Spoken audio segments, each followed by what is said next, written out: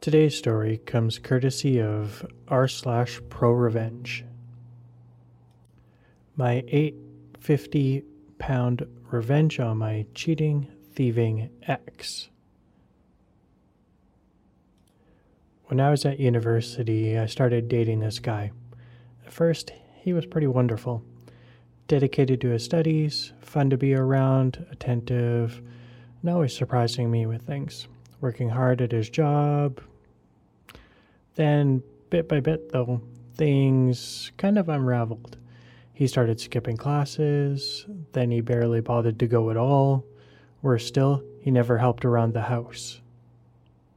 Never washed up, cleaned up, did laundry, nothing. He was even fired from his job for too many no-shows. Big surprise. All he wanted to do was sit at home and play his Xbox or browse the message boards and forums. This is the days before social media, when dinosaurs roamed the earth. This left me having to pick up extra shifts, sometimes double and even triple shifts, all while going to class and studying. I later learned that this is a pattern for him. He'd be really dedicated to whatever he set his heart on, then get bored and fall back into his old habits. Then he'd find a new passion, basically rinse and repeat. I know what you're thinking. I knew I should have ended the relationship much sooner, but I held out hope that he would snap out of it, that maybe he was just exam stress getting to him. I desperately wanted things to go back to how they were, but was not meant to be. I caught him cheating and threw him out. I was so stressed with everything that it wasn't until the next day that our joint savings account crossed my mind. There was a little over 5,000 pounds in there, and bar a few hundred from him, the rest was money that I had saved. I checked the account, and it was all gone. My ex had cleaned out the account and moved into a new flat with his side chick. I called the bank. There was nothing they could do. He was authorized on the account. I contacted the police. They told me that there was nothing they could do since it was a joint account, so nothing criminal had happened. They did suggest taking it to civil court, but said I'd probably spend more money than I got back in legal fees, so likely it wasn't worth it. Max had stolen 5,000 pounds and there was nothing I could do about it. I felt like such an idiot.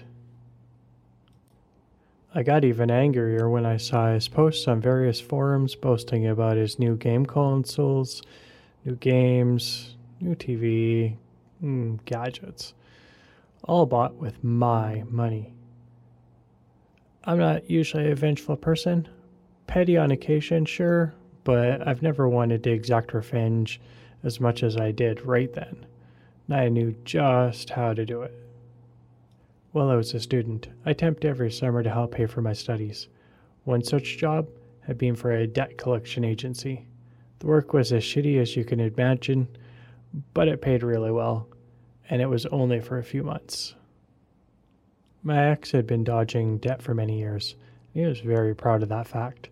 He was also proud of the fact that his debt was close to being statute barred, and he hadn't paid a penny. For those of you that don't know, in the UK, creditors have about 6 years to collect a debt, and then it becomes statute barred. That means the money is still owed, but the creditors have no legal way to enforce payment, such as using bailiffs.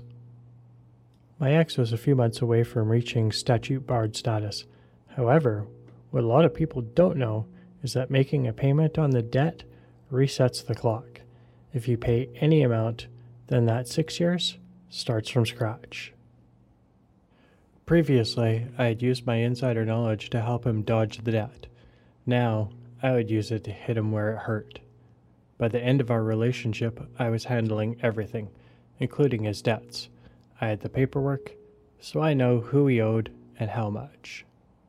So I called his creditors up, I was honest, and said I was a friend calling to make a payment on his behalf.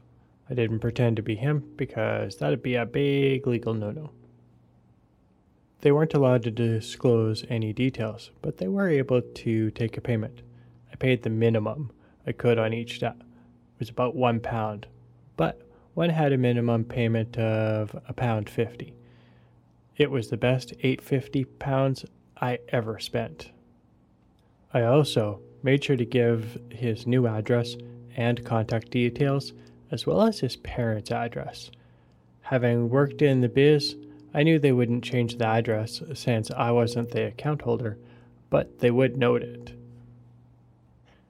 They had various systems where they could search for his name against that address and see if anything came up. If they got a hit, they'd change the address. Trap was set. All I had to do was wait. A few months rolled by. Then it happened.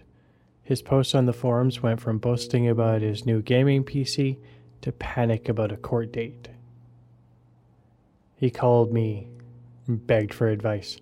I told him to F off.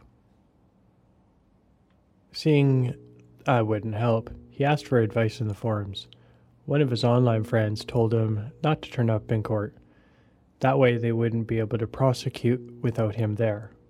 It was terrible advice. That was 100% untrue. In fact, not showing up is one of the worst things you can do, especially in civil court. This is getting better and better. The court date came and went. My ex, naturally, didn't go. A few weeks later, my ex posted photos of his empty flat. Bailiffs had cleaned him out and taken every last one of his shiny new gadgets and toys. On top of that, he ended up with several CCJs, which for those in the UK that don't know, that's county court judgments. These are a big deal and can seriously damage your credit history, making it hard to get bank accounts outside of basic ones, near impossible to get credit, including getting a mortgage. It can also make it hard to rent a place, since many landlords don't like renting to people with CCJs, as they're considered high risk. He also won't be able to find jobs in the financial sector. Now that he's broke and didn't have any nice things, his side check dumped him like a hot potato. I never got my £5,000 back, but it felt good to see everything he bought with his ill-gotten gains taken away. Hope that £5,000 was worth it. For anyone wondering how a student accrued 6 years of debt, he started at the university I attended when he was 25. He had initially gone to a different university at 18, but dropped out at 19 and went into the world of work. He then convinced his parents to fund a business degree. He wanted to become an entrepreneur. And for anyone wondering about the age gap, I deferred my university start date by a few years so I could travel. I was 22 when we started dating. He was 26.